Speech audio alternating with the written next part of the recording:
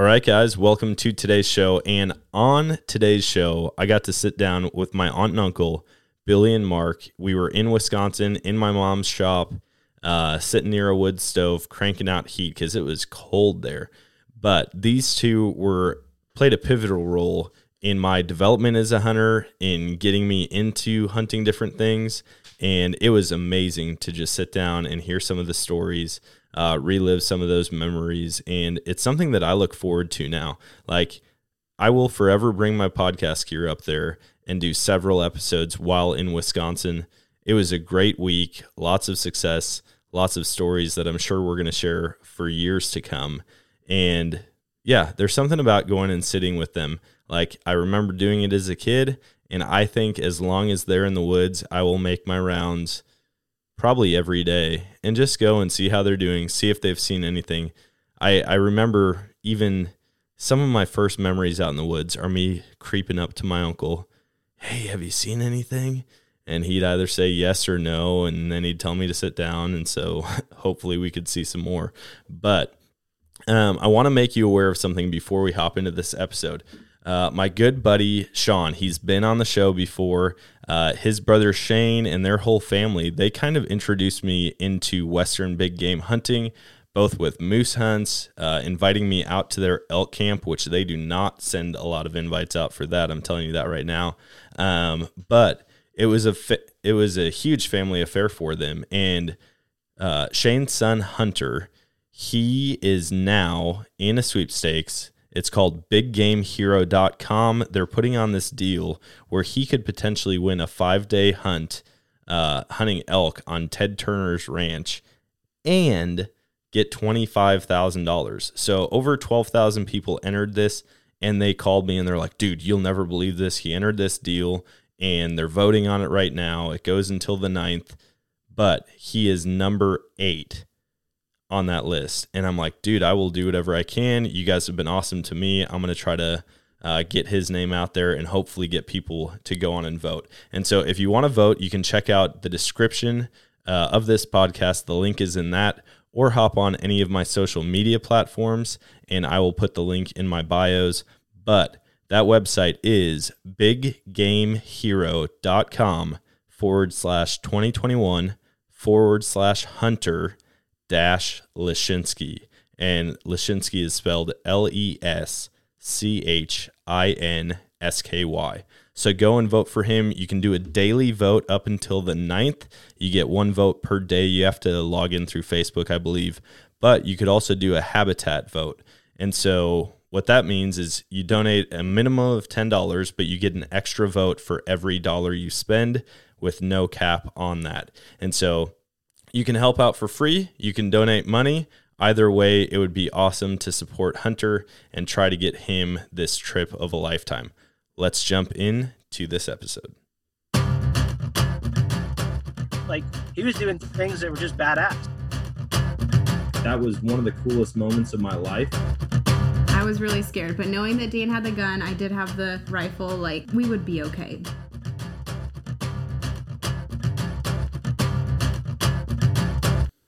All right, guys, welcome to today's show. And on the show with me today, I've got 2 people that I have hunted with for, well, since before I could technically hunt. And I'm sure they've both had their moments where they're like, oh gosh, here they come again. Because we would all get restless and run around the woods.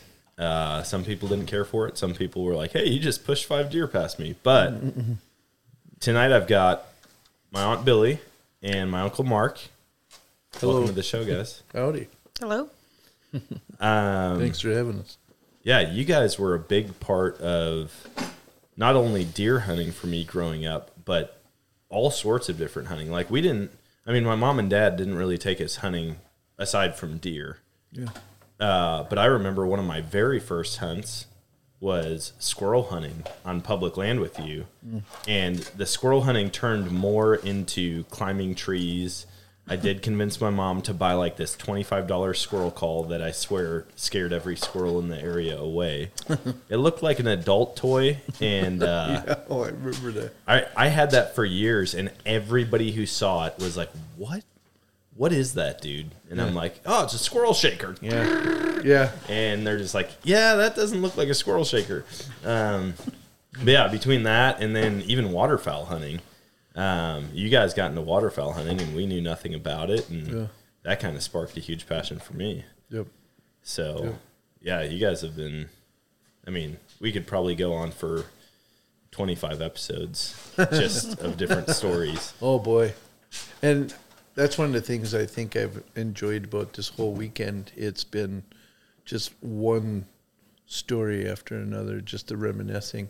You know, I'm not all that old. I'm only 55, but yet my body's falling apart and my feet are bothering me. These hills over here, being a flatlander and coming from the other side of the state, you know, this is hard for me to get out there, just not used to all these ridges. And so by the end of the day and by the end of the weekend, my body was pretty ticked off with me. I didn't know if I'd be able to walk today. I really didn't. After yesterday, how I was feeling, holy cow. Well, there's a small prayer every time I get out of a chair. Please, Lord, one step. Is this going to be it? If I can make one step, I know I'm going to be good. Yeah. So, but. Yeah, I remember we used to, I mean, between me, Aaron, and Sam, we probably visited you guys a lot. An average of 3 or 4 times a day every season since, what, 2000? No, it would be before 2000. I mean, it was like every single, every season, we'd get restless. There's no deer moving around here. Let's go see what they're up to. And here comes a mini orange army right to you guys. And we always preferred it because we liked that. If somebody got up and moved around, it moved the deer around, and that was always a nice thing. And it was also kind of a neat thing, too, because that's where we spent our time. It made the memories. You know, I shared a little bit with Sam. We went and got my blind today. And after we got everything tore down, we just kind of, I didn't intend to make him tear up, but I did. But, you know, there's a lot of things that I remember. I have a picture in my phone of you. This was just a couple of years ago. And I was back in the back corner where Eric used to sit. Mm-hmm. And all of a sudden I heard something. And I waited to see what would transpire out of that. And all of a sudden I saw orange. And I knew it was either you were cold or you just thought you'd come back and for, you know, a little time. And you guys have always done that, and I've always enjoyed that. It's not kind of like, oh, good God, why don't you just go sit down? Well, nope, I've always liked that. So I even asked Aiden yesterday. He mentioned a couple times that his feet were getting cold, and I was like, I'm going to give him the option. You know, it's his first actual day or full day that he can hunt. Yeah. And I was like, do you want to stay here, or do you want to go over to Mark's blind? Yeah. And he's like, we can go over to Mark's blind. I'm like, oh, good. Yeah. Good. We're going to Mark's blind. Yeah. My feet are cold too, but I am not going to tell him that. No, my feet never get cold. Yeah. I've got bear fur on those toes. Yeah. There's, I mean, even like I think I said, we were walking out the other night and out of the woods. And I even said too, you know, I think about through the years, all of the equipment, how we started. Yeah. And how we all froze our tail feathers off for how many years and, you know, started, you know, even had just the cheaper boots. Well, now everybody's got the better equipment and the nicer guns, you know, and how I started out with a hand-me-down 12-gauge shotgun. It was my grandfather's, actually. The pump was broke on it, and there was no sight on it because for some oddball reason, Grandpa thought he'd saw it in half.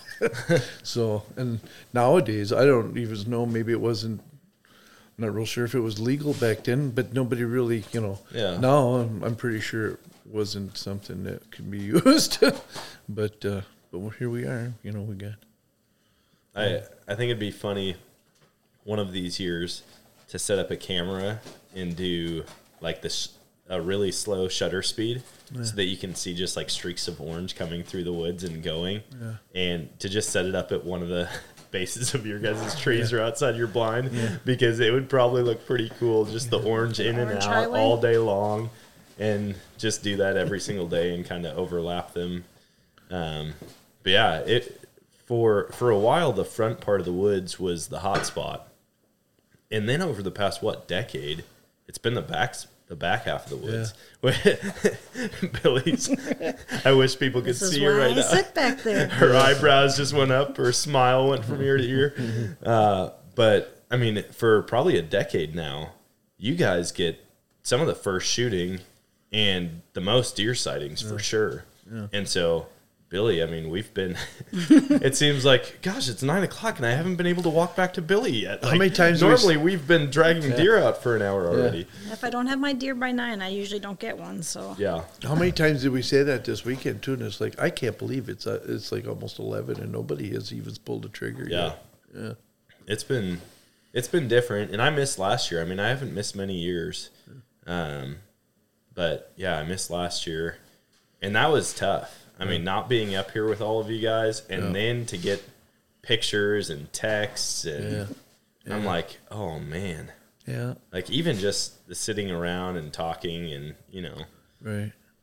Being back. I mean, I remember for years when I was a kid, you guys would all come back and I'd be out the door right away. I wanted to see what was in the back of the van or the truck or on top of the car or whatever you guys were all driving at that point. Yep.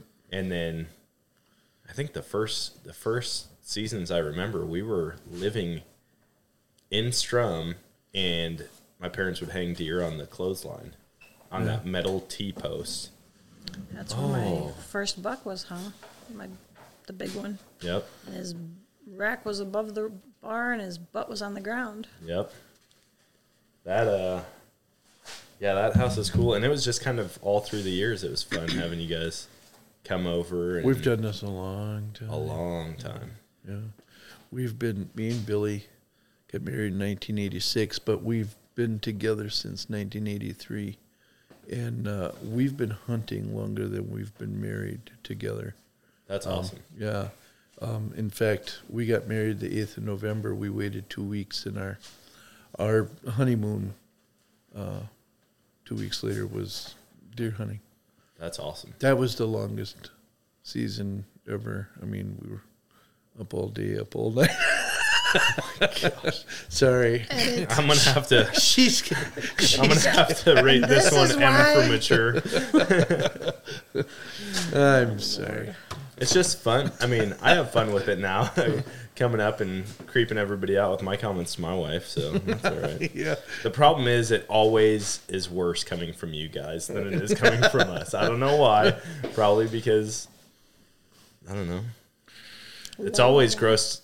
It's always gross kids out thinking about anything weird like that with their parents, but I got to say, let's just say it's not any better listening to the kids talk about it either. Yeah. So well, good. I'm glad. As a parent, I'm glad. I always thought it was way weirder on our end to hear it, but knowing that it's weird enough for you guys, I'm going to keep going. I know. I make comments, and I only say it just in jest or just to make people kind of chuckle or even roll their eyes. But our daughter's pretty good at turning it around and say, "Dad, you either shut up or I'm going to share some stuff too." Like, all right, I'm done. Oh, gosh. But getting back to, I think about things that we all did.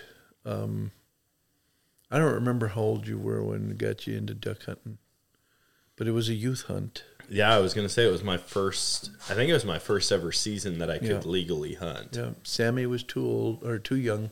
Yep. And Aaron, our eldest, was too old for the youth hunt. So I was in between, and it was like, well, I still wanted to take somebody out. So I called your mom, and I said, hey, by any chance, what are you guys doing on such and such? And I gave her plenty of time. I said, what are you doing on such and such a date? It's a Saturday, Sunday thing. Oh, I don't know why. So I explained to her that the youth duck hunt was coming up, and I said I was kind of wondering if Dan would be interested. Now, I imagine he would be. So, yeah, I wound up taking you and then your cousin Sean too. Yep. So you guys were my two shooters, and Sammy was even at that time, and he's become such a awesome duck and goose caller. But he was my caller even then. I think he might have been 10. I don't even remember how old he was. Yeah, I remember he was. To carry a gun. It was funny. He's always been younger than me, but teaching me how to duck call, and I'm just like, how is this kid doing this? It's phenomenal. And he'd be like, no, you have to don't puff your cheeks out. Yeah. You don't want to puff your cheeks out. Yeah. Kind of put it on your lips like you're drinking a soda. I mean, he's just like telling me all the steps, and I'm like, what are you talking about, man? Yeah. And I couldn't figure it out. I mean, to this day, I'm an okay caller, but Yeah, you're like me. Yeah. anytime I'm around him, he's like, hey, maybe just do a light cluck or a honk or something. And I'm just like, I'm just going to burn my calls. How about that? Yeah. You can, Well, that's me with a goose call. In fact, he got a zinc. Trying to think what it's called, a clucker. It's a zinc call, and I love it. Power clucker, I think it is. Okay. And I love the call, but it was given to Sam. But Sam was one of them. He was really stuck on Buck Gardner calls, and that's, you mentioned a while back when you were with the Buck Gardner group, and I think I'm kind of. As I listened to that, there was things that you guys were saying, and it was like, yeah, that was my first call. In fact, have you ever seen my collection of calls? Oh, yeah. I've got a ton of them, but yet that's only because a lot of places in the beginning, and I won't say any store names just to make them sound bad, but they wouldn't let you try the call. So you bought the thing. You weren't allowed to take it out of the package before you bought it. So once you bought it, I got out in the car and I'd start calling with it, and it was no, this ain't working. And rather than take it back, my collection, I think I've got like 40 some calls that I just, and it ranges from everything. I got Quaker Boy, I've got Hadel's calls, I've got Loman calls, Hunter Specialty. Hunter Specialties. Back when Buck was with them, and. But I have got, I'll bet you out of the 40 some calls I've got probably 20. Some of them are or close to 20 are Buck Gardner calls. Yeah. And when he was with HS Specialties. My first call I ever got, you gave me, and it was a double nasty. Yeah. And Yeah, mine I love too. that thing. It's one of my favorite calls to blow on. Yeah. But I remember coming over, and you guys had that whole like inset bookshelf that you had with all hunting movies and DVD. And, I mean, it went from VHS to DVDs, and every time we would come over there, I'm just like thumbing through, like, what are we going to watch? Which Monster Bucks and Real Tree. every one of them, and I was just like, this is the greatest thing ever. And we hardly had any hunting DVDs at our house. Right. And then inevitably, you and Sam would get the calls out, and I'd look over and I'd see Billy, and she'd be playing cards with my mom or doing something in the dining room or in the kitchen, and it was like the calls would start going, and she'd kind of peek out. Yeah. And then the look on her face would change every time she peeked through the door, and eventually it's like, are you going to keep that up all night? Can you guys just watch a TV show already instead of showing Dan every single sound this call can make? Yeah. Well, we were all pretty crazy about the calls. In fact, after a while, Billy had a standing rule that no more duck calling, no more calling in the house, but that didn't always stand. And then, I mean, first thing you do is, it seemed like every year or whatever, I was just on the quest for the perfect call. Not saying that any of them weren't perfect. They were. I liked, especially Bucks. I always liked Bucks, and they were always my go-to calls, still are. I've got a couple of zinc calls that I like as well, but when hands down, I've always got a Buck Gardner call on me. Yeah. I used to drive truck for a company where I worked, and they eventually closed down and everything. But yet, before all of that, I always wore carpenter pants, so when you got that little side pocket, that was my holster, and I always carried a duck call in my pocket, constantly. And then, because I drove truck for him, we had a straight truck. We also had a tractor trailer, and I did that for 17 years for that company. But yet, I'd always go down in where we lived, and I'd sit down by the river, early in the morning or whatever, waiting to get in. If there was another truck in the dock, I couldn't get in right away. So perfect, and I tried to perfect my calling. And spring was always the funnest part, because them greenheads just go crazy as soon as they hear a lady duck calling, and it was, I mean, I'd have them literally dropping and landing real close to the truck. That's and awesome. I'd just sit and giggle. Thought that was pretty cool. I can call ducks. I remember you guys used to tell me that you'd have your calls in the vehicle and practice calling, like when you're driving or at a stop sign or light. And I started doing that. once I could drive. And then I was living with my buddy Drew and his family for like a year while I was in college. And I got him into doing that. So he would drive around and he would hang them on his seat. I always hung mine from my mirror. And he hung his on his seat. He was still in high school. And I remember he and I were driving in my vehicle one day. And we get a call from his mom. And she is flipping out. And she's like, what have you guys been doing? What are you guys into? You've got marijuana pipes hanging from your seat. And he's like, or I think she said, I found the marijuana pipes in your truck. And he's like, what are you talking about? And she's like, they're all on a string like it's a necklace. And we're like, Lisa, those are duck calls. Yeah. And she's like, what? And we're like, blow on the one end of it, like the fatter end of it. And we just hear like, wah! Yeah. And she's like, oh my gosh, I'm really sorry. You guys have a good rest of your day. Make good choices. There's a good boy. Oh yeah. That blew my mind. My heart, my stomach was just like so upset. I'm like, we don't have any like marijuana pipes in your truck, dude. And he's like, no, I know we don't. And then she described them, and I was like, oh my goodness, this couldn't be any better. Oh, how many times as a parent have I said the wrong thing to the kids? Wound up being wrong about what they were doing. Well, you guys kind of got, aside from like rifle hunting for deer, you guys kind of got me into all sorts of stuff because you guys got bows, and then I got a bow. Yep. You got me into. Yeah, when we'd come over and I'd help you with sighting in. Oh, yeah, we'd get out, and I think there was even a couple of times we'd come over in the summertime, and then I think there was a couple of times I brought my bow along my compound, and we'd just go out there and fling arrows for a while. Yep.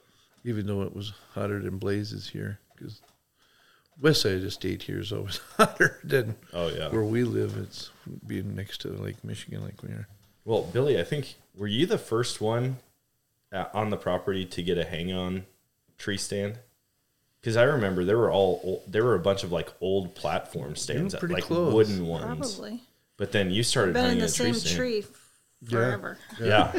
Well, once you found that one, it was like, so is that blind now. that is Billy's tree forever. I feel like if that tree ever comes down, you need to As long as it comes cut down some about planks out of it. 20 feet up, I'm good because I still have the Yeah, bottom, you know. you're just going to be sitting in the tree with no limbs above you. And that's the only way that tree stand's coming out of the tree is the tree's got to come down. Yeah, it's been there a long time. That tree's reclaimed that stand. I think basically all of our stands are that way now. Yeah. They're good and sturdy. You don't need straps anymore. Well, they're padlocked on too, so now the tree's grown in the chain links. Mm-hmm. And we tried to cut one of the chains with bolt cutters. There was quite a bit just of about pressure. killed somebody. Yeah. The pressure just on it. exploded on it. Well, I figured at some point each one of those links is just going to completely spread out and then it's going to be done. But yeah, it definitely should come down. And be replaced. Yeah. Maybe next summer. Yeah. If I get back out there. It's funny because I think there were a couple of years early on in college where I didn't make it back up for season. But then once I did, I was like, oh, man, I'm going to go hang my tree stand up. And my brother's like, oh, it's still there. And I get up there, and it looks like my tree has, like, a woman's curves, you know? Like, I got two straps around the top of the seat and then around the base of it. And the tree just kind of goes in and out and waves. And I'm like, oh, man, yeah, those straps aren't going to be good at all. I'm going to pull that stand down. And I did. I got up there, and I grabbed it. And I just cut through the straps, and I went to pull it away, and it didn't budge. Nope. The same exact thing that you were talking about, the tree, or the sand is in the tree forever. I took mine down out of the tree I was in, and it had been up there so long. I was literally wailing on it with a hammer. I wound up messing up my finger because I smashed my finger trying to beat on that thing just to get it loose. I got it. I wished I had thought to bring up a crowbar. It would probably come down a lot faster. But where are you going to sit next year? Because I got I don't know. I kind of Billy's fell back in her stand. She's not going to want you up on that point. I'm right out in front of her. I don't know if I want to be in her cross. You guys are going to have to fight over that place. She's like, no, there's no fight. He is packing house and leaving. No, I'll probably be back in the sliver. I don't know. We'll see. Go back on the other side. Yeah, I mean, there were deer over there this year, but You saw a few. You sat over there. Yeah, That's a hit or miss spot over there. Yep. It's either really hot or you might not see anything. You don't need to see much when you shoot the quality of deer that you've gotten out of there. Yeah. I mean, if you only see one and it's, got 14-inch G2s, by all means. I mean, man, I haven't seen a deer all year. And then he shoots a deer that's bigger than anything we've ever shot seen. On that property. Yeah, I got to say, we've been doing this, me and Billy have been doing this for a long time, and I feel very, very blessed because I'm not one of those guys that just, kisses the wife on the cheek and then heads out to the woods and hollers back as I'm leaving the garage, wish me luck. My wife and I have a little, I don't know, can I say we've got kind of a little competition? No. She shows me Mark up decorates the wall and I fill the freezer. Yeah. Nice. I got a couple of nice ones. If I get something to decorate the wall, but she did this last time. What was it, 2 years ago? You got a nice one, and we finally were able to put a mount on the wall for her. Oh, yeah, that was a fun one. Yeah. To get that call. Oh, we got the honeymoon couple up there, too. Well, yeah. We've got anniversary one. Couple, 2010, she shot a really nice doe. And the head on that is close to the one that we got this weekend that Sam's got. And, man, the head on that, I think from the top of its head to the tip of its nose was like almost 18 inches. The head on that thing was just phenomenal. So we had that mounted along with that nice 9-pointer that I shot in 2010. So, and that's, we call it the anniversary because of our anniversary being the 8th of November. If you look through the top of that 9-pointer's rack, it's almost a perfect heart shape. Oh, nice. So I call them the anniversary buck, Yeah. and we got them both mounted, and they're on the wall next to each other. Call it the anniversary couple. Yeah. Nice. I remember that buck a couple of years ago that you shot. It's always good, like, because you guys will call and you'll be like, hey, I don't know if it's because you want us to be excited for you or because you want us to come drag it out for you. But either way, I love the call. I get the call first. Usually it's Sam. Did you just shoot? Yeah. Mm-hmm. And I'm like, yep, big buck down. And he's like, no way. And I said, it's the biggest deer I've ever shot. And so he comes rushing in, and then you got called. I think he called you, actually. Yep. And yeah, hey, I tried to shoot it at the top of the hill. I couldn't help it. It rolled all the way back down to the bottom. That is the problem. The best spot on the property is the hardest spot to get a deer out of. And we definitely... Yeah, the angles of the hills have got to be at probably a 70%. Mm-hmm. I mean... Well, and we talked about that the other day, dragging a deer out of there. You guys have that big orange, like, toboggan sled, and we'll strap a deer onto that and drag it out. It works great when you're on flatland. It works great to help get it over logs. It really works when you're going downhill. But when you're going uphill... On freshly fallen oak leaves or fresh snow, it's taking your legs into your own hands. Because don't stand behind the sled because you're going to get your legs snapped off. Uh-huh. But it's like every step up, it's still pulling you back down. The friction of a dead deer, I mean, typically it's not going to slide down the hill on its own. Yep. But that sled, I mean, it's constant pressure trying to bring you right back down. Luckily, I don't think anybody's fallen. Sam mentioned, was it last year that he did it? He said 1 year he rode on the sled with a deer down the hill. He was talking about that. Yeah, we went down that ago. way. We went out earlier today, this evening, before it got dark, and we went and got my blind. And he was talking about that, and he said that he rode that, and he says, this is the little gully where I went all the way down the hill. There were two deer on the sled, and he was tired of pulling them. And we had a little bit of snow, so we just kind of angled him at the right angle, and he did really well until he hit a tree stump and went airborne. And then it wasn't quite as much fun because he came down on his tailbone. But he's lucky he didn't break his tailbone. Yeah, that sucks. Yeah.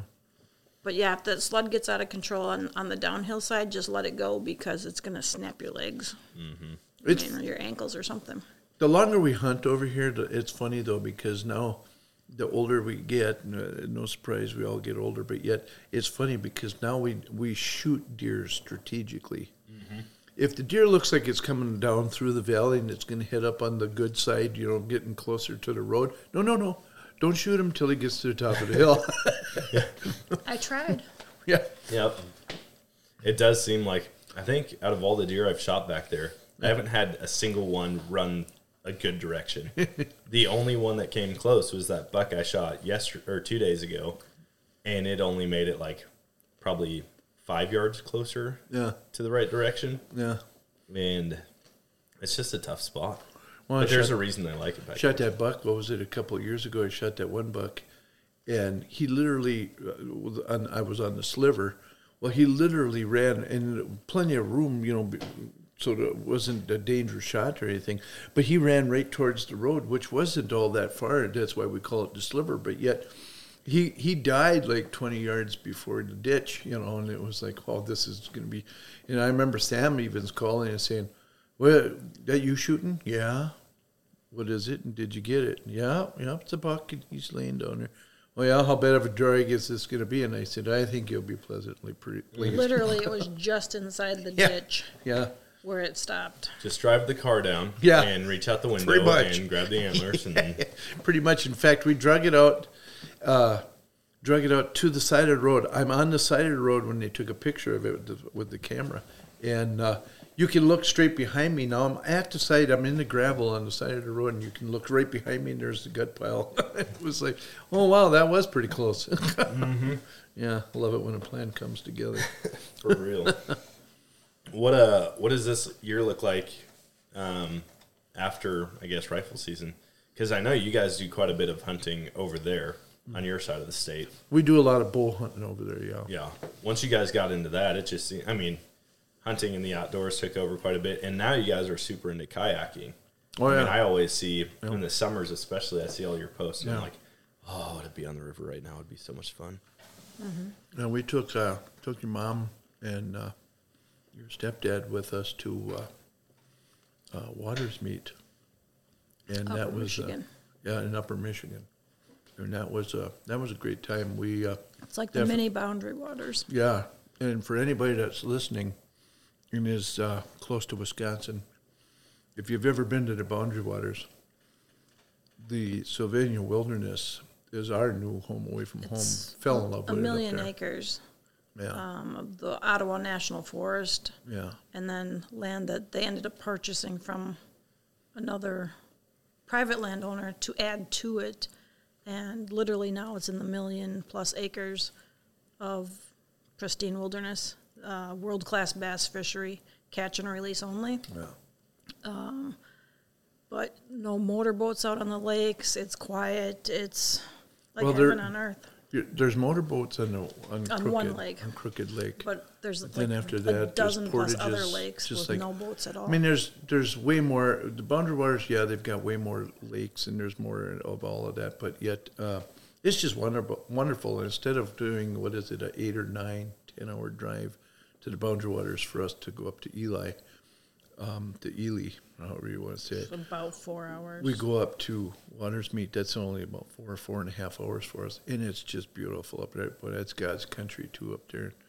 Been hooked ever since. We started. Our first time was 2019 that we went up there, and it's real simple for anybody that's interested in it. Just take a look at, go on YouTube or whatever. There's videos on there. It's a Sylvania Wilderness Backcountry, and it's just beautiful country up there. Can't say nothing.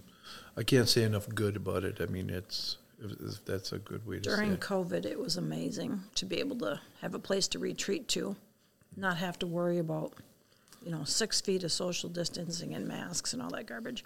Yeah. Up there, you barely saw another person, Yeah, and it's like heaven. yeah. And the fishing was a lot of fun, and a lot of bluegills. It's a bass fishery up there, so you can't keep any of the bass. But they're fun to catch. Yeah. Do you guys travel to other states quite a bit doing kayaking, or do you guys? Not so Primarily far. keep We've it there. talked about doing it, but not so far. Pretty much the only thing we've done Well, so we've far only is been just doing go it up to UP. like 2 to 3 years, Yeah. and COVID has taken a big toll Right. of what's open and what regulations you have to follow, and I'm not into all of that following something I'm not necessarily believing 100% in. So we've stuck with Watersmeet the last 2-3 seasons. I'd like to get into Illinois maybe. Yeah. Iowa, I'm not sure I'm not sure on Iowa's side what they have. Minnesota, I mean, that's a land of 10,000 lakes. There's got to be some place to take a kayak. Yeah, no kidding. I mean, but we just haven't investigated that yet. We started out on the small rivers, not sure, because I absolutely don't like water. A couple of near drowning experiences has freaked me out a lot. And then after having a car accident when we got hit by a drunk driver, I had no balance and brain injury, and I literally wanted to walk across the water to get out of the boat. So the fact that I'm in a kayak right now is phenomenal. I mean, I couldn't have predicted that ever, that I would feel that comfortable. But it's been very therapeutic. So That's awesome. And it's just so beautiful. When we first got into it, we bought just a couple of cheaper kayaks. They were Vipers. Purely because and they were like really cheap. They were $169. Yeah, they were under $200 for sure. And we did that because we really weren't sure how we were going to feel about them. And, well, I'll be honest, I'm a heavier set man, so I didn't know if I was going to be able to get in them, I eventually did switch over. Now I have a sit on top, and I absolutely love that. That's a over 12 foot that I've got.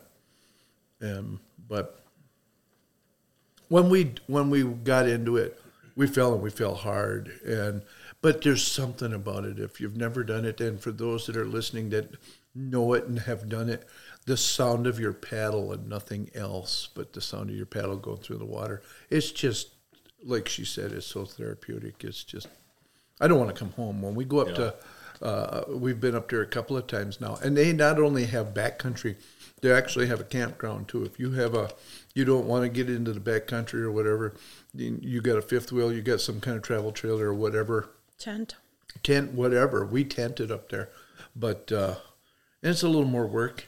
But to get up there, and they've got blacktop. It's all pads. The Ottawa National Forest campground at Clark Lake is at Clark Lake.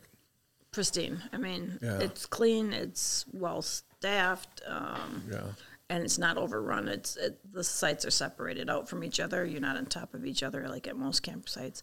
And so we usually book the night before we go out on the lakes and take down, store whatever we don't need in the vehicles, and then go out for 4 or 5 days, and then come back, camp in that campground again, and then move on from there. But that was going to be my question. So you guys are packing in a bunch of stuff. Yep. While you kayak. Everything's in dry sacks. And then are you setting up a new camp each day that you're out there? Nope. No. We so far have been lucky to be able, well, actually, take that back. The first trip where your mom and Kevin came with,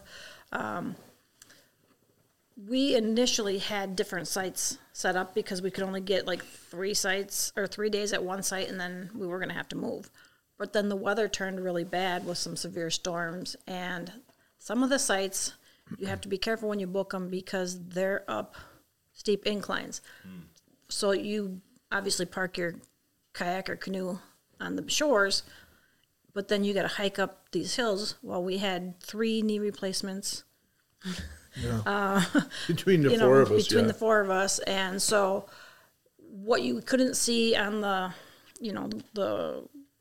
DNR site or the national site or whatever it's on, they don't show you that. They don't tell you the elevation from the campsite to the lake is, 150 feet downhill. Oh, yeah. Or whatever, So when we knew the bad weather was coming and we knew we had people with ankle and knee issues, those muddy slopes weren't an option. So when we came out, we found out that there's a casino close by, and we came out and showered and spent the night or 2 in the casino. So you went from like the we most pampered remote ourselves place ever to the most crowded place ever. Yeah. But I mean, it wound up being we could have stayed expensive at week. we could have stayed at the campground but it was just raining and miserable, and decided, what the heck, why not, you know? And so it was nice. I don't win anything at the casino. It's not my scene, I guess I would say, but still had fun being together. So it was a nice way to end. We went up there again this last summer, just the two of us, and it wound up going all the way up to Fort Wilkins. Yeah. And went up to Copper Harbor and all of that. We went way up the peninsula. I mean, we couldn't go much farther without getting our feet wet. We've been to all four Running on a corners, road. if you will, except up by Sault Ste. Marie. Yeah, we haven't been up that way there. yet. But we've done the Pictured Rocks area. We haven't kayaked it just because we don't have ocean kayaks. And for those that don't know, the UP, it's become my home away from home. I just absolutely love it up there. It's just beautiful. And the waterfalls. If you're a waterfall person, but you're not a kayaker, you're not into the backcountry, you're just not lighthouses. into. There's just tons of waterfalls up there, and they even have maps showing you where a little bit of hiking to get to some of them.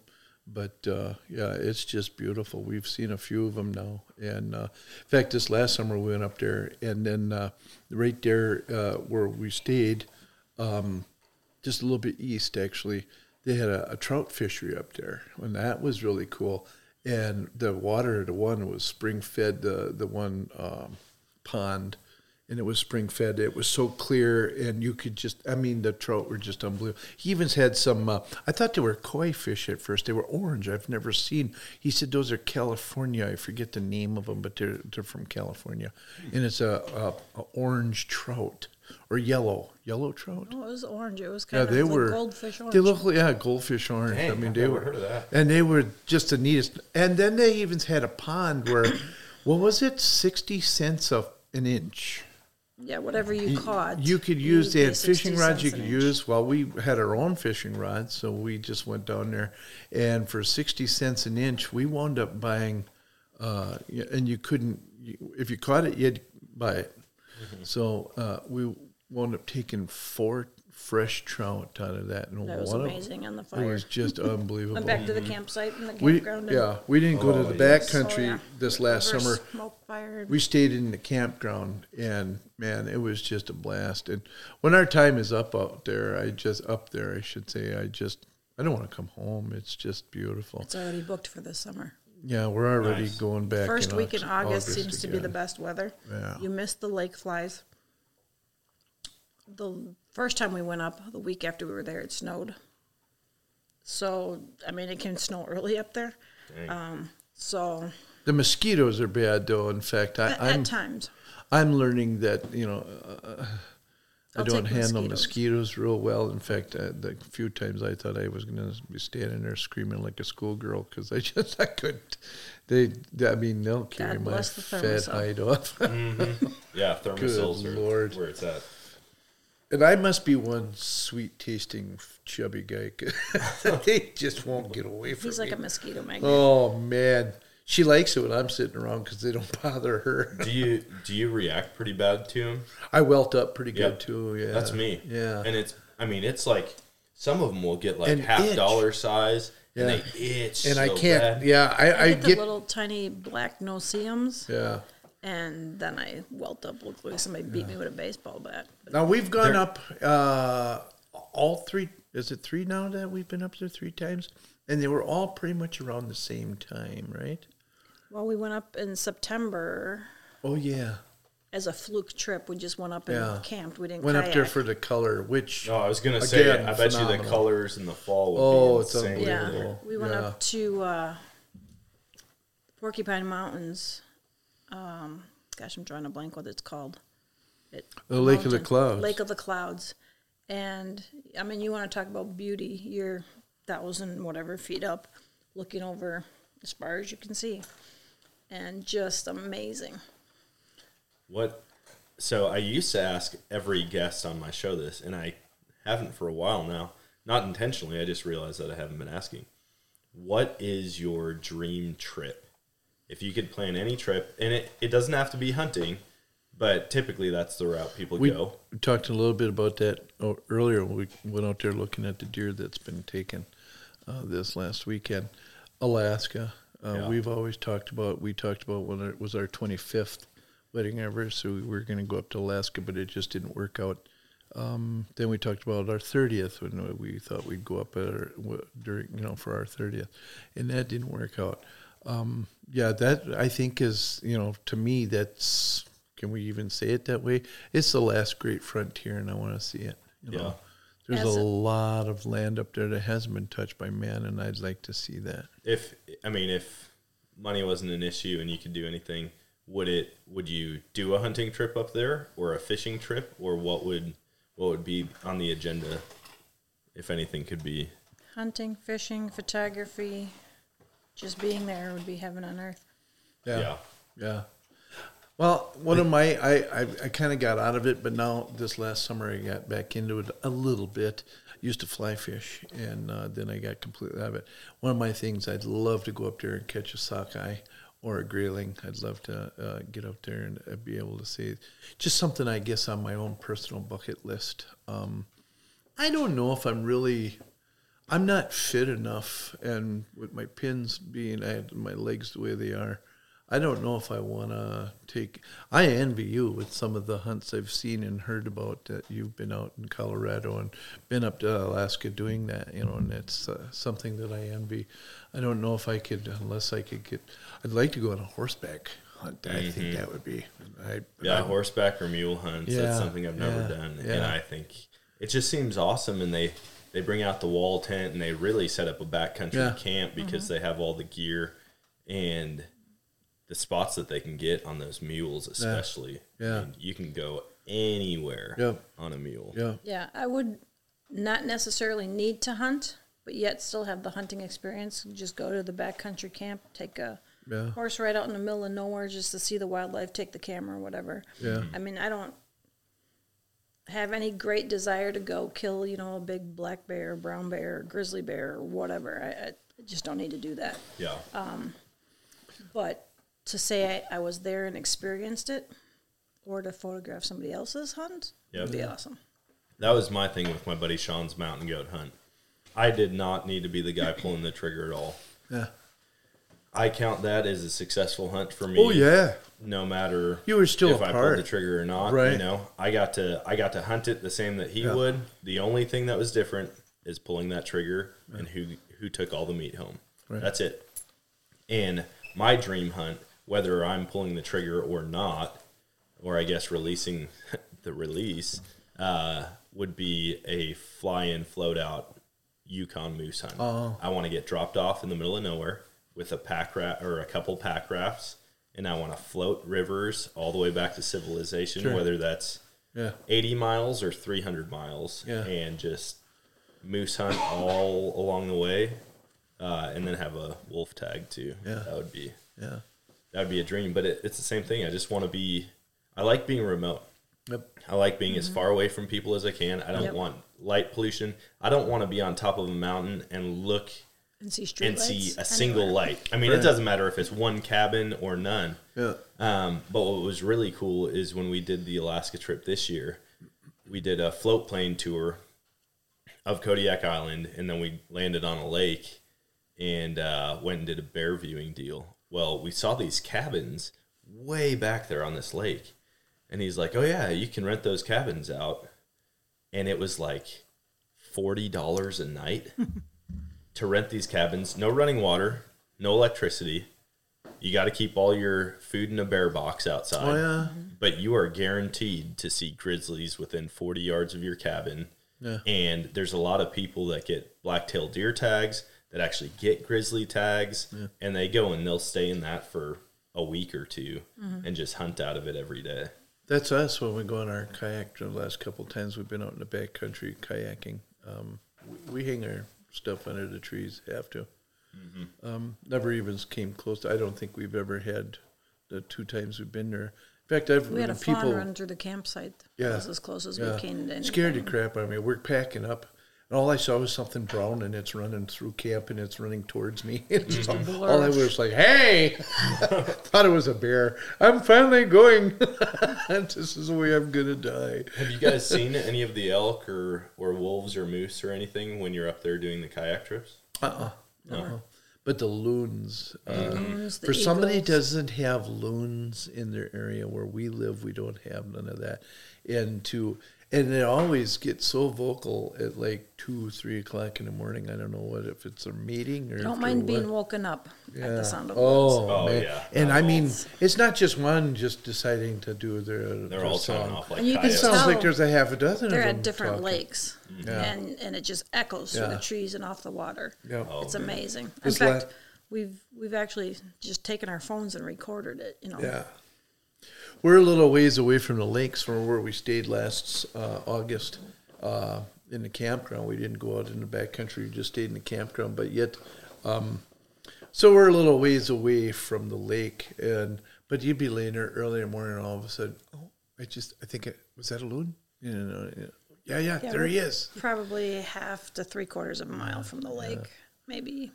I mean, I hope there's loons. But they in still heaven. echo. I remember you guys went up to Canada with my parents a couple times on some Yep. of those fishing trips, way remote. Did that once with them, yeah. I That only- was phenomenal.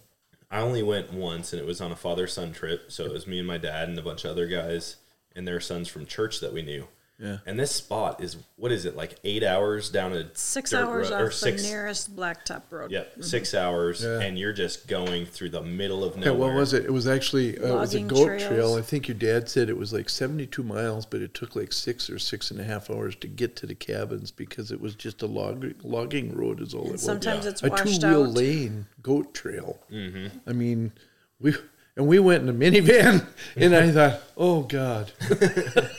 Yeah, minivan, don't Yeah. recommend it. Everybody else had a 4-wheel drive pickup truck, and here we are in a caravan. Well, and then they told me, like, oh, there's It was a a little plane scary. that flies over once a day, Yeah. and that's emergency rescue if you need it. Yeah. Yep, you lay And- two logs in the road and an X Yeah. in the morning. If you need help, Yeah. then they'll land on the lake.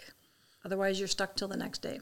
Yep. Jeez. And there was always kind of after the plane would fly over, and it was just like, oh boy, All right. hope nothing happens now. It's like that no injuries in how many days sign at most jobs. Yeah, yeah. And it's just like, all right, now we've got like a 24-hour countdown before. Like, try to make it as close to that 24 hours as you can before we get hurt. Remember one of the first nights that we were up there, and we didn't know that we just bottled water. I'm not that big of a water drinker, so it was a lot of There was country time everything was lemonade. propane, stove, refrigeration, whatever, but there was not room to store So we sodas and didn't, things we like didn't that, bring so- bottles of pop or anything like that. And I thought, Yeah, it's all man, spring water up I could there. go for a Coke right now. And it's like gas And then stations. come way to too find far out, there away. was a spring up the trail, basically. In some, and yeah. shallow but cold, and so everybody would take their stuff up there and put it in this puddle, basically, Mm-hmm. this little spring, and here we sit with nothing. Yeah. Nobody filled us in. There was a few that had brought some bottles of soda, and it was, just 20 ounce or whatever. And it was like, oh man, I wish we'd have known. Well, you guys knew I was going on that father-son trip, and I remember you got me a spoon to fish with. Oh yeah. And it was a black spoon. It had a green stripe and then 2 yellow stripes, one on Yep. each side of it. And I brought that thing up there, and I didn't know what to expect. I would hear the stories. Yeah. Oh, we caught 80 fish this day, and we caught 20 fish before lunch and fried them up on this rock. And Yeah. I'm just like, oh my goodness, this is going to be awesome. We get up there, and I mean, the whole first day was like that. Like, you couldn't not catch a fish. And Billy did. I felt so You had a sorry day for like her. that? I never whole caught a week. fish until the last day of the trip, and I caught a 14-inch perch. She Oh caught my perch, and they gosh. didn't even know there was perch up there. And they said, I never caught a fish What? the whole trip. yeah. And you were I'm using a- the same stuff as I was- everybody else? She was so fit to be tied. Oh yeah, I was frustrated. I am a, And it's not a fun live try- bait fisherman. I Yeah. don't do the Nope. lure thing. Yeah. And But I she was in the lake trying to catch spiders and whatever I could find to use for bait, just Yeah. because I wasn't catching a thing. I was catching stuff, and she would take the entrails from my fish that I was keeping. Yeah. And she'd try that and put that on the hook. And then she was trying spiders, and she was trying water bugs and everything she could to try and, anything that was living there, because you couldn't bring in worms or nothing like that. Yeah. And she's that kind of a fisherman that, I never felt so sorry for anybody. And me, I'm monkeying around. I brought this huge big suitcase I called a tackle box, and it's one of them you open both sides and it splits out two ways. It's got 40 trays. Yeah, it's got compartments. 300,000 trays in it or compartments in it. But anyway, and I had so much fun the whole time I was up there, not rubbing it into my honey, but yet I thought, I'm doing pretty good with this one. I wonder if this one will. And I tried just about everything in there, and I caught fish on just about everything I had. I have a really neat story. I shouldn't have brought this up. I didn't know that. Pretty much wanted to throw him over. Oh, yeah. Yeah. And Maybe she'd I'd have a cast in an area and nothing every time. And finally I was like, well, there ain't no fish over there. And I'd say, really? And I'd cast over there and I'd reel it back. And I'd pull in some kind of northern. For real. Then I had this tiny little Mr. Twister. It was like a dragonfly nymph. It was just this tiny little brown thing with a spoon on it.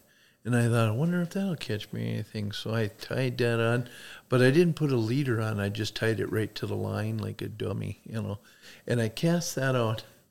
And cranking it in, wow, and something big hit it, and I'm fighting it, and snap. And it was like, doggone it. All right, well, sorry, I guess I'll, so this time, brainiac that I am, I tied on a steel leader, and then I went back it was a green with black polka dots was, if I remember right, that was the hot spoon that just seemed to... They liked that one the best. In fact, I darn near wore the paint off that thing. They could have caught some fish. But anyway, tied that and put that back on there with a steel leader on there, and I cast right back out in the same area, and wham! And I rocking back and forth, and I finally get it in. She grabs the net, and she helps me land it. She's got the net and the fish in her lap, and she goes, oh, wow, look at that. You're getting pretty lucky. She says, you darn near lost him. And she's wiggling the lures, just dangling out of it. And I said, oh, yeah. Wait a minute. Honey, that's the lure I just lost. Caught the same fish. Oh, no way. And she goes, what? No, it's not. And I said, yes, it is. I just lost that lure. I said, look at the spoons in its mouth. The Daredevil that I was using, or Daredevil type. I said, look, it's in its mouth. And she goes, oh, look at that. No way. That one was barely hanging by a thread. Yeah, and The fact that he caught it. Couldn't believe just that. didn't rip it I had out. never had something like that happen before. That freaked me out. That's cool. The first cast, I remember we were fishing for probably an hour, and then I remembered, Billy and Mark got me this new spoon just for this trip. So I switch over to that, and I cast it. And I've never had this happen when fishing like walleye or pike or anything. I cast that thing out, and as soon as it touches the water, boom, just hits, and I reel in. I think it was like a 34-inch northern, and I was like, "Oh, this is the greatest!" So we take the fish off, throw it in the live well. I send that spoon out there again, and I'm reeling it back in. And I don't know if it was the next cast or a couple of casts later. I'm reeling it in, and my dad told me multiple times, like, always watch behind your lure. There might be one chasing it. Then you do a figure eight next to the boat, and we're going to hit it, and blah, blah, blah.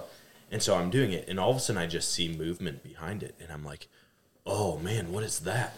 And so I'm watching it, and it's coming after. And, I mean, we're probably like 20 feet from being in my lure is 20 feet from being in the boat, and I'm trying to figure out what this thing is, because it doesn't look like anything I'd seen before in the water. And come to find out, it's a loon. There was a loon swimming underwater, chasing my bait. And then all of a sudden, it was like you could see it spotted the boat. Boom. It was gone. And a little while later, it popped up about 50 yards from us. Wow. And I was like, that was awesome. I've never seen that before. Almost caught a loon. I know. And just to see him swim, I mean, he was swimming fast. Yeah. They glide pretty good. When you're fishing for those pike and muskie, you don't have to reel slow at all. I mean, they'll come for it. Yeah. But it was keeping up. It was gaining on my lure. So. That first time we went out in 2019, we went out with your folks to Waters meet Transylvania to Sylvania Wilderness, and we the loons as we're paddling through the channel there to get out. And Crooked Lake it's almost like an octopus. There's just all these alcoves and there's just all these fingers, and we were headed completely down to the south end. But as we got in the first channel from the put-in, and the loons were like coming and checking us out, and swimming underneath the water, and it was like, holy, and they're big. I mean, they're the size of a Canada goose, if not a little bigger. Yeah, some huge. of them. Yeah. So that was a little unnerving. I didn't know what they wanted. I'll never forget up in Canada, that spot that you guys had gone once and I've been once. I bought a wrist rocket, and my dad gave me like $20 for spending or whatever on the trip. And I remember on the way up there, I saw this thing, and it was the coolest thing I'd seen in my life. And I'm like, I got to get this. And so it had all the steel balls with it, and you get ceramic ones. And I mean, this is just a little tourist shop somewhere on the way up. And so I buy it, and we stopped to use the bathroom, and I wanted to shoot it really bad. So I get out and I shoot it. Well, then you guys remember Ron, his son Luke. Sure. They came with on the trip, and Luke wanted to shoot it real bad.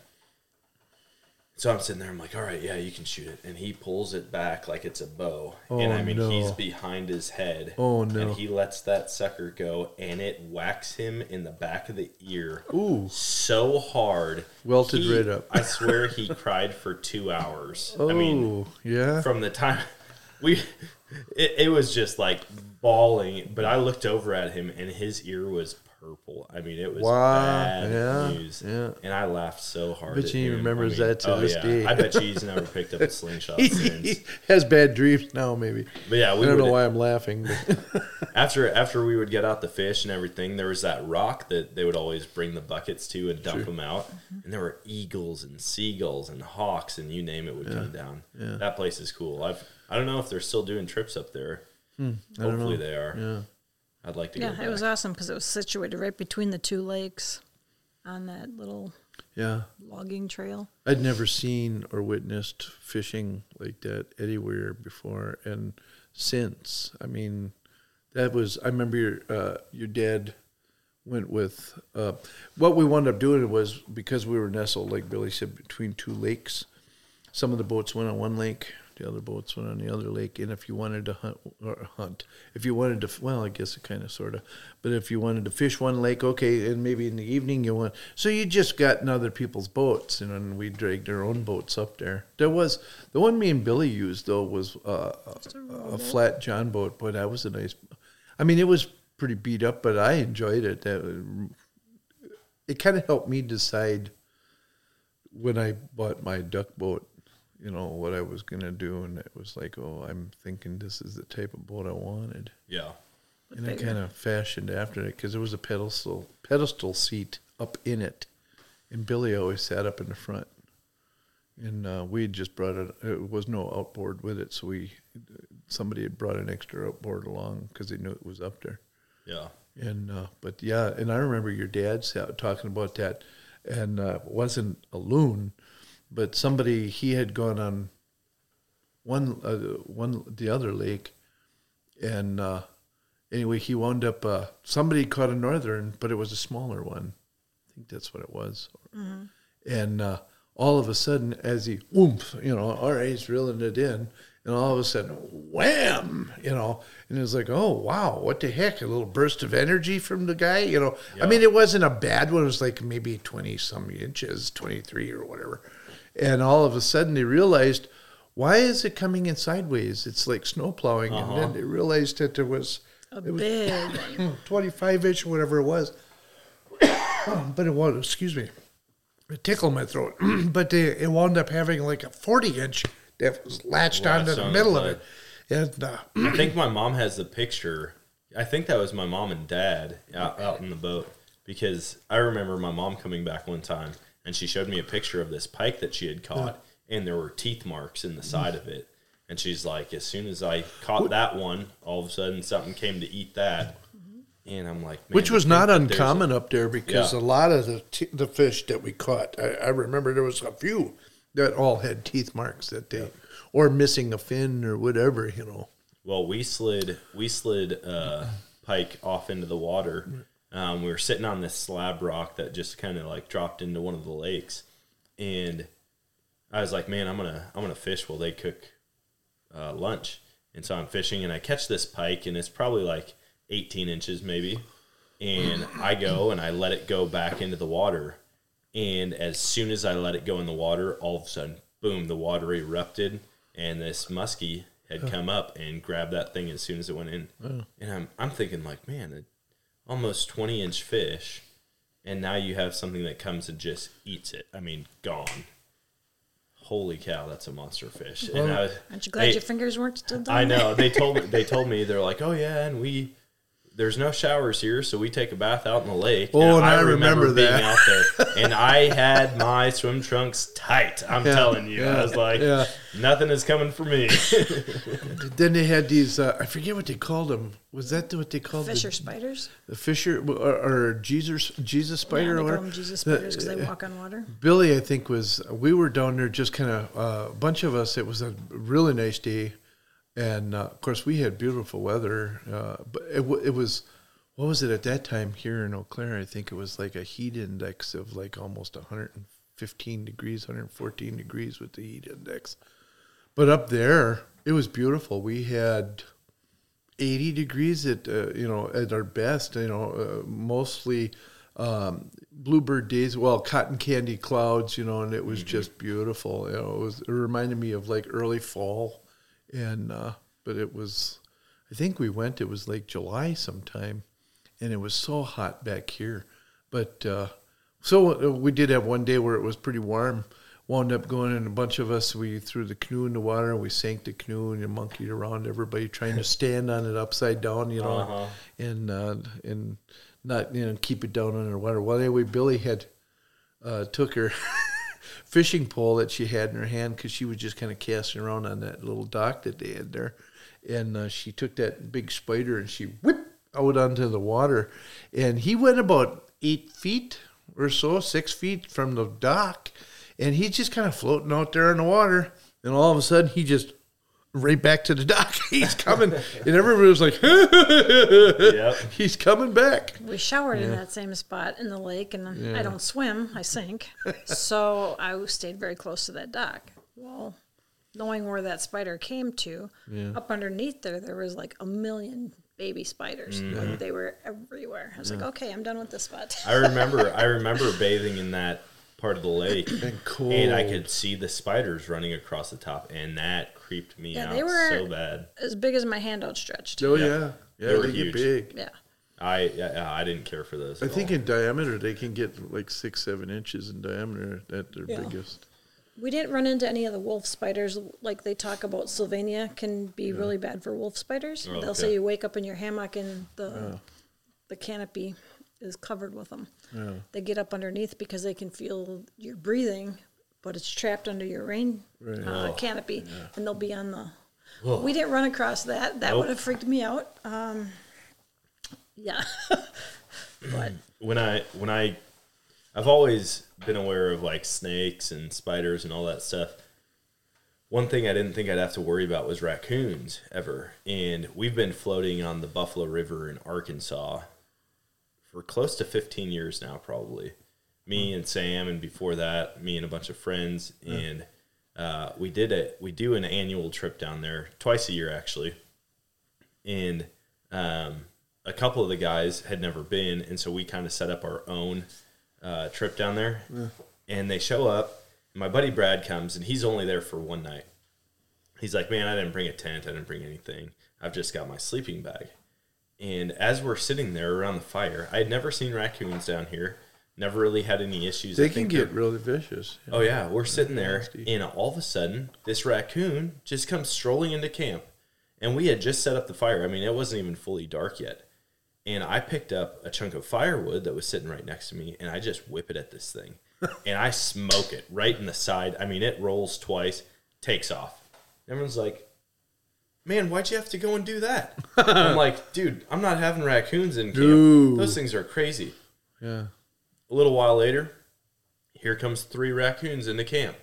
Really? And now everyone's picking up firewood, and we're chucking it at it.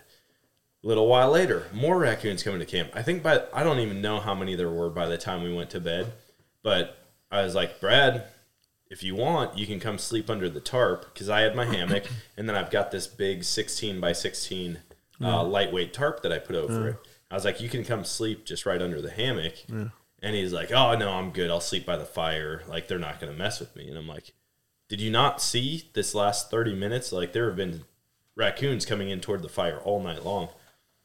He's like, no, I'll be good. I fall asleep in my hammock, or I'm just about to, and I just hear, oh, get off of me, get off of me. And I'm like, I pop up, shine my headlamp, and I see raccoons running. And he's like, dude, I just got teabagged by a raccoon. So I'm like, dude, do you want to sleep under the tarp? And he's like, no, I'm good. And he's like, I got an idea. And so one of the guys had floated with a Yeti cooler, and so he set that up, and then, you know, anytime we float, if we're in canoes, we'll bring a lot of gear and just be comfortable out there. And so we had like bag chairs, and so we set those up, and he's like, I'm going to do a bag chair, the Yeti cooler, then a bag chair, and make a little bed. You know, they're not going to climb up on top of me. Sure. A little while later, get off of me. He's like, there's one sitting on my chest when I woke up. And he's just freaking out. And I'm like, oh my gosh, Brad. And I mean, for the next couple hours, Brad every so often would get up just yelling, or you'd hear crashing, and he's chasing them around. I mean, he's in his boxers just chasing raccoons out of camp. And we're all trying to get to sleep. And finally, I get like 2 hours of sleep. And then I feel someone shaking my hammock. And it's Brad. Dan, I can't sleep. I haven't got a wink of sleep all night. These raccoons, they just won't leave me alone. Is there any way there's room in your hammock for me? And I'm like, oh, nope, you gotta be kidding me, dude. It's a single. And he ended up climbing in the hammock, and he slept with his head towards my feet, and we were facing opposite ways. And we were both like in the seated position, right? Yeah. And so our butts are just like straight up sitting on each other in the middle of the hammock. Yeah. And I woke up and my legs were completely asleep, and he's just like, oh, thanks, dude. I was not getting any sleep. And I was like, I didn't get any sleep after you climbed in my freaking hammock, dude. Yeah. But yeah, that was interesting. I mean, we had camped at that spot dozens of times, but I'm guessing they just found somebody's trash one time, and now they come back. And that's the other thing we've recently, just the last couple of years, we've gotten into is hammock camping. We've gone from, we'll tent. If we last summer we wound up using a tent, we bought a different tent and stayed there and that. But we always have our hammocks when we go up there. You know, I didn't think I'd like that. Depends on the weather. Yeah, and inclement weather. I mean, it's just, I don't know. It was so wet. I thought, no, I don't know if I want to. I mean, every night was that this last time? Every night that was the September before. Yeah, it rained. And every night it was a thunderstorm up there. And trees falling. Yeah, I just didn't think I wanted to be in a bear taco at that time. I thought I'd already wrapped up, ready to go. Yeah. That's awesome. Well, I appreciate you guys hopping on, and I'm bummed you guys are heading back home. Yeah, time to go back. It's always a tough time. I know the feeling. Like when I walked out of the woods yesterday, I kind of had a feeling it might be my last time for the year, and it was just kind of like, oh man. Yeah, there's something special about that place. For a deer hunter, this is our Christmas. Yep. Yeah, and you look forward to this all year long. Yeah. Yeah, and this is something that when it finally ends, it sucks. Yeah, and that's me and Sam when we went and got my blind earlier, and it was we kind of stood there, and I said, and we just kept scanning the ridges, and I says, I know what you're doing because I'm doing the same thing. It's just one more memory. Just want to see one. I don't care if it's a nubby. I don't care what kind of deer it is. Probably not even going to take a shot at it, but yet just to be able to see one more run through the ridges. Yep. And because it's going to be another year. You never know what the next year is going to hold. I had a pretty big scare in 2019 when I fell out of a tree stand, and I'm pretty happy that I'm here. Yeah. So I can continue to share this. I have to, one thing I'd really like to say, I've been kind of listening to your podcast, and when you had Sam on, I sat there and I listened to my youngest son and my nephew, and it made me cause to smile a little bit. I don't mean to blow my own horn, but that had a little bit of a part of that, you guys with your duck hunting. and to sit and listen to the knowledge that you two young men have got, and it just makes me proud. I never knew. And for those of you, if I can throw this out at all,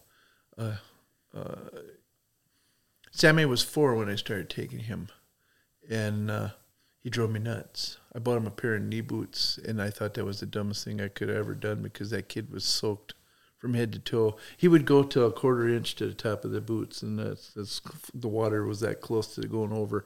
And there was so many times that kid, and it was freezing outside, and he'd be coming home with wet feet, and your mom's going to kill me. I'd say to him, well, it'll be all right, Dad, he'd say. But I had no idea back then that, and I took you on youth hunts, and every time I bought a call, Sam was right there usually with me, and big puppy dog eyes, so then he wound up getting calls as well. And just to listen to the two of you, I'm impressed. I'm very impressed. You guys have wowed me. And so I guess if I didn't finish that, if you have kids, don't hesitate. Don't wait for them to be a teenager. Get them out there. Oh, yeah. Get them to enjoy it. Make it short if it's deer hunting. That can be long and boring for a little one. But yet, if you got one that's really gung-ho with it, don't say no. Get them out there. I'm so glad that I did what I did because I never knew it was going to turn into this. Yeah. And I'm proud I had to be a part of it. I could be a part of it. Well, yeah, I mean, you said, you were happy thinking that you were a small part of it. You both were big parts of it for me. I mean, I remember the outfits I was wearing on some of the hunts. I'd go over there and you'd be like, oh, we've got extra. We've got this. You can use this. I didn't have waders. You guys had waders for me to use. I remember, Billy, you gave me and my brother both some Army camo jackets, and those were our favorite things ever. I mean, we were officially in the military at that point, and we would, even when we weren't hunting, we were wearing them running around, but running around the woods and chasing squirrels in the Army jackets that you gave us, shaking the adult toy and making too much noise, coming back wet. But then as soon as, even once we could go out and hunt on our own, because I would sit on the log with you, or I'd come over and visit you, or you guys just would let me come sit with Aaron, or with Aaron before I could hunt, because I think he could hunt the year before me or 2 years before me. And so I just went and sat with you guys. And a lot of those memories are why I got into not only deer hunting, but waterfowl hunting, but squirrel hunting. And looking at it now, I think seeing you guys branch out from deer hunting into these new types of hunting, that gave me the confidence to try elk hunting, to go out and just realize that there's a whole lot more out there to hunt, to experience in the outdoors than what I grew up with. So, do you remember how your aunt initiated you to the my gosh. I think you should tell your initiations. And I'm so upset with myself that I didn't do that for Aiden, because you told me to. As soon as we got done with the podcast, you're like, hey, you need to do this. I'm not even 100% sure how it happened, because I felt like we hadn't been to that spot before. And she's like, you know what these are right here? And I'm like, no, what are those? These are little deer turds. And I'm like, oh, okay, cool. Next thing I know, she's got them in her hand. I'm like, all right, that's getting kind of weird. Why are you touching them? You could point them to me. It had snowed too, didn't it? Yeah. So it was plain as day. Yeah. Easy to pick up. And all of a sudden, slightly chilled, she's popping them in her mouth. And I'm about to throw up. And she's just like, no, just try one. And I'm like, oh my gosh. Oh, she's actually eating them. She's eating them. What's going on? Didn't you say something like, oh, and they're fresh. They're best when they're fresh. Yeah. I don't remember what all was said. It was a traumatic experience for me. Almost lost your love and mind. I don't think you even told me. I think it was quite a while before you told me, because I remember being back home and being back in school and telling my friends about my crazy aunt that ate deer poop. And then at one point or another, you guys finally told me, Oh, just a heads up. What they were. Chocolate-covered raisins. Chocolate-covered raisins. Yeah. So I was supposed to do that for Aiden. She had dropped them on the ground while you weren't looking. Yep, while I wasn't looking. And then she's like, oh, hey, wait, right here. Yeah. And I'm like, oh, okay, that's what deer... This is the initiation. You have to do this before you can hunt with us. Yep. She played it up, yeah. Oh, my gosh. Oh, precious. Yummy. You want some? Yeah, he was all out, everything but puking. No. Well, they got me on something like that for Royal Rangers, because I grew up going to Royal Rangers, which is like church Boy Scouts. Sure. And I remember we woke up and we went on a hike one day and came back, and this guy Bob, it was my buddy Ryan's dad, he'd been back at camp cooking. And he's like, all right, guys, here we go. We got chocolate-covered grasshoppers. What? Oh, yeah. Well, I mean, there might be a couple crickets mixed in there, but for the most part, they're grasshoppers. And he just starts popping these things. And I'm telling you, they look just like grasshoppers. Yeah. Well, it turns out that they take like corn flakes, or it was some type of cereal, and they just dip them in chocolate. Oh. Or like they'll shape them a little bit and make them look like grasshoppers. And everyone... all the other instructors were sitting there popping them in. They're like, oh, that one was a good crunchy one. That was a good... And I'm just like, oh, my gosh. Like, I don't want to be part of this anymore. Like, this wrong is gross. With you people? It turns out people actually eat grasshoppers. Oh, yeah. Like, they're a really good source of protein. Yeah. There's, like, extreme bodybuilders that, like, those go in their protein shakes. But I still haven't eaten a grasshopper. Not happening. I think I tried But you like chocolate-covered raisins. I do love chocolate-covered raisins. And I did try the chocolate grasshoppers after I found out what they were. And they were pretty tasty. I think I tried a grasshopper, I don't remember how long ago. That had been a long time ago, but it was roasted and salted, lightly salted. And hard pass. I thought, all right. I mean, there was nothing to it. Oh, what did I try? Come to think of it, I tried something... like that. I mean, there was nothing to it. It was actually. It was just a crunch. There was no ooze it almost tasted like a guts burnt popcorn. Nothing. Yeah, I remember. Yeah, it was a funny taste. I'm gonna have to look into that and figure out what it was that I tried. I may have tried something like that now that I think of it. No, I didn't have any. One was good. I didn't need it. Oh yeah, no, it definitely wasn't like a. It wasn't on a bet or nothing either. It was just like, all right, give me one. Shut up. Yeah. Well, thank you guys. You betcha. Love you guys, and love you too. Sad to see you guys go. I remember sneaking in your vehicle on your way out when I was a kid. Yeah. You wouldn't find out till 10 miles down the road, and we would all get whoopings after that. Yeah. I think I'd get a whooping when I came home if I tried to sneak out with you guys. My wife would. I enjoy this. I enjoy this every year, but I got to admit, doing these podcasts and the reminiscing and all of that, I've really enjoyed this weekend. This is, and you and Aiden came and sat in the blind with me yesterday, and while I had my heater, and it was cold. It was cold yesterday. And so we just sat there and we just talked about the past, and it's been good. That. I look forward. I'm going to look forward to coming up and doing this. Yeah. Not only hunting but podcasting and just chatting. Yeah, this has been fun. I'm sure we'll tell a lot of the same stories again. Oh, yeah. And they might change a little bit. And they get funnier every time you tell them. They do. Yeah. Yep. Because you always remember something. It's like, oh, shoot, that's right. That's right, he did. Yep. Yeah. Well, thanks again, guys. Thank you. Until next year. Yeah. Until next year. Yeah. And that is going to wrap it up for today's episode. I hope you guys enjoyed that. It was so fun reliving those memories. And like I said, I'm going to look forward to doing this again next year and all the years to come when I head up to Wisconsin. I'm super pumped about it. I want to fill you in on how my hunt has gone since I've been here in Missouri. So my buddy Drew and I went out the other day, sat in the tree stand in the morning, and Drew shows up. We get up in the stand. I've got 2 stands hung in the same tree. And we had a small buck come through. It was probably 55 to 60 yards away through the woods, and we just kind of watched him. Well, then Drew was like, dude, why don't we go back to the orchard, see if there's anything back there? We could probably just walk back there and shoot a doe right now. And I was like, well, man, they're going to come across that road here in the next 10 to 15 minutes. They do it every morning. They just cross the gravel driveway right towards us. And as I'm saying that, I look up and hear the deer come. They're just funneling towards us, probably 20 does. and they work around, and I just lean down to him. I've got enough meat.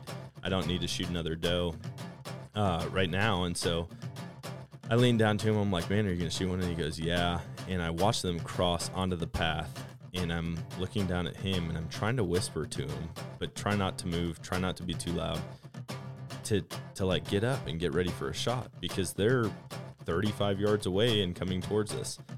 And I keep glancing at him out of the corner of my eye. He's not standing up. And I'm like, what in the world? Well, these deer get right in front of us. He finally starts to draw back, gets busted by one. Half of them blow out of there, gets fully drawn back, and tries to settle on this big doe, and she stops right behind a tree. So that was a bummer. Nothing came from it. We just blew every deer in the area out of there. But it was a really fun experience, and I got some video footage, so that was good. Also, I went out to my main property to hunt the other day. Realized I did not have my bow release. Luckily, I brought my rifle, so I was like, oh man, I'm just going to go sit for coyotes and see if I can take out some coyotes. I just bring my rifle with because I try to do coyote cleanup anytime I see them in the field. Even if I'm just walking around the property, it's always on my shoulder. But my main goal was to go sit and try to shoot a deer with my bow. That didn't happen. Go out, and of course, the one time I have a rifle, I don't see coyotes, like when I'm actually actively trying to kill them. But I heard a couple bucks fighting across the road. But Missouri archery still continues to be difficult for me. So there's my update.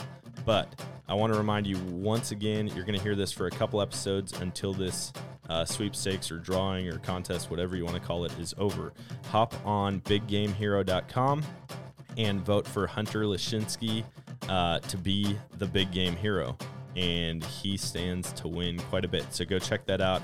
BigGameHero.com/2021/Hunter Lashinsky. That's LESCHINSKY. It would be a huge help, and it would mean a lot to me. So please stay safe out there. I hope you guys are finding success, or at least making some good memories and stories. And until next time, always choose adventure, and God bless.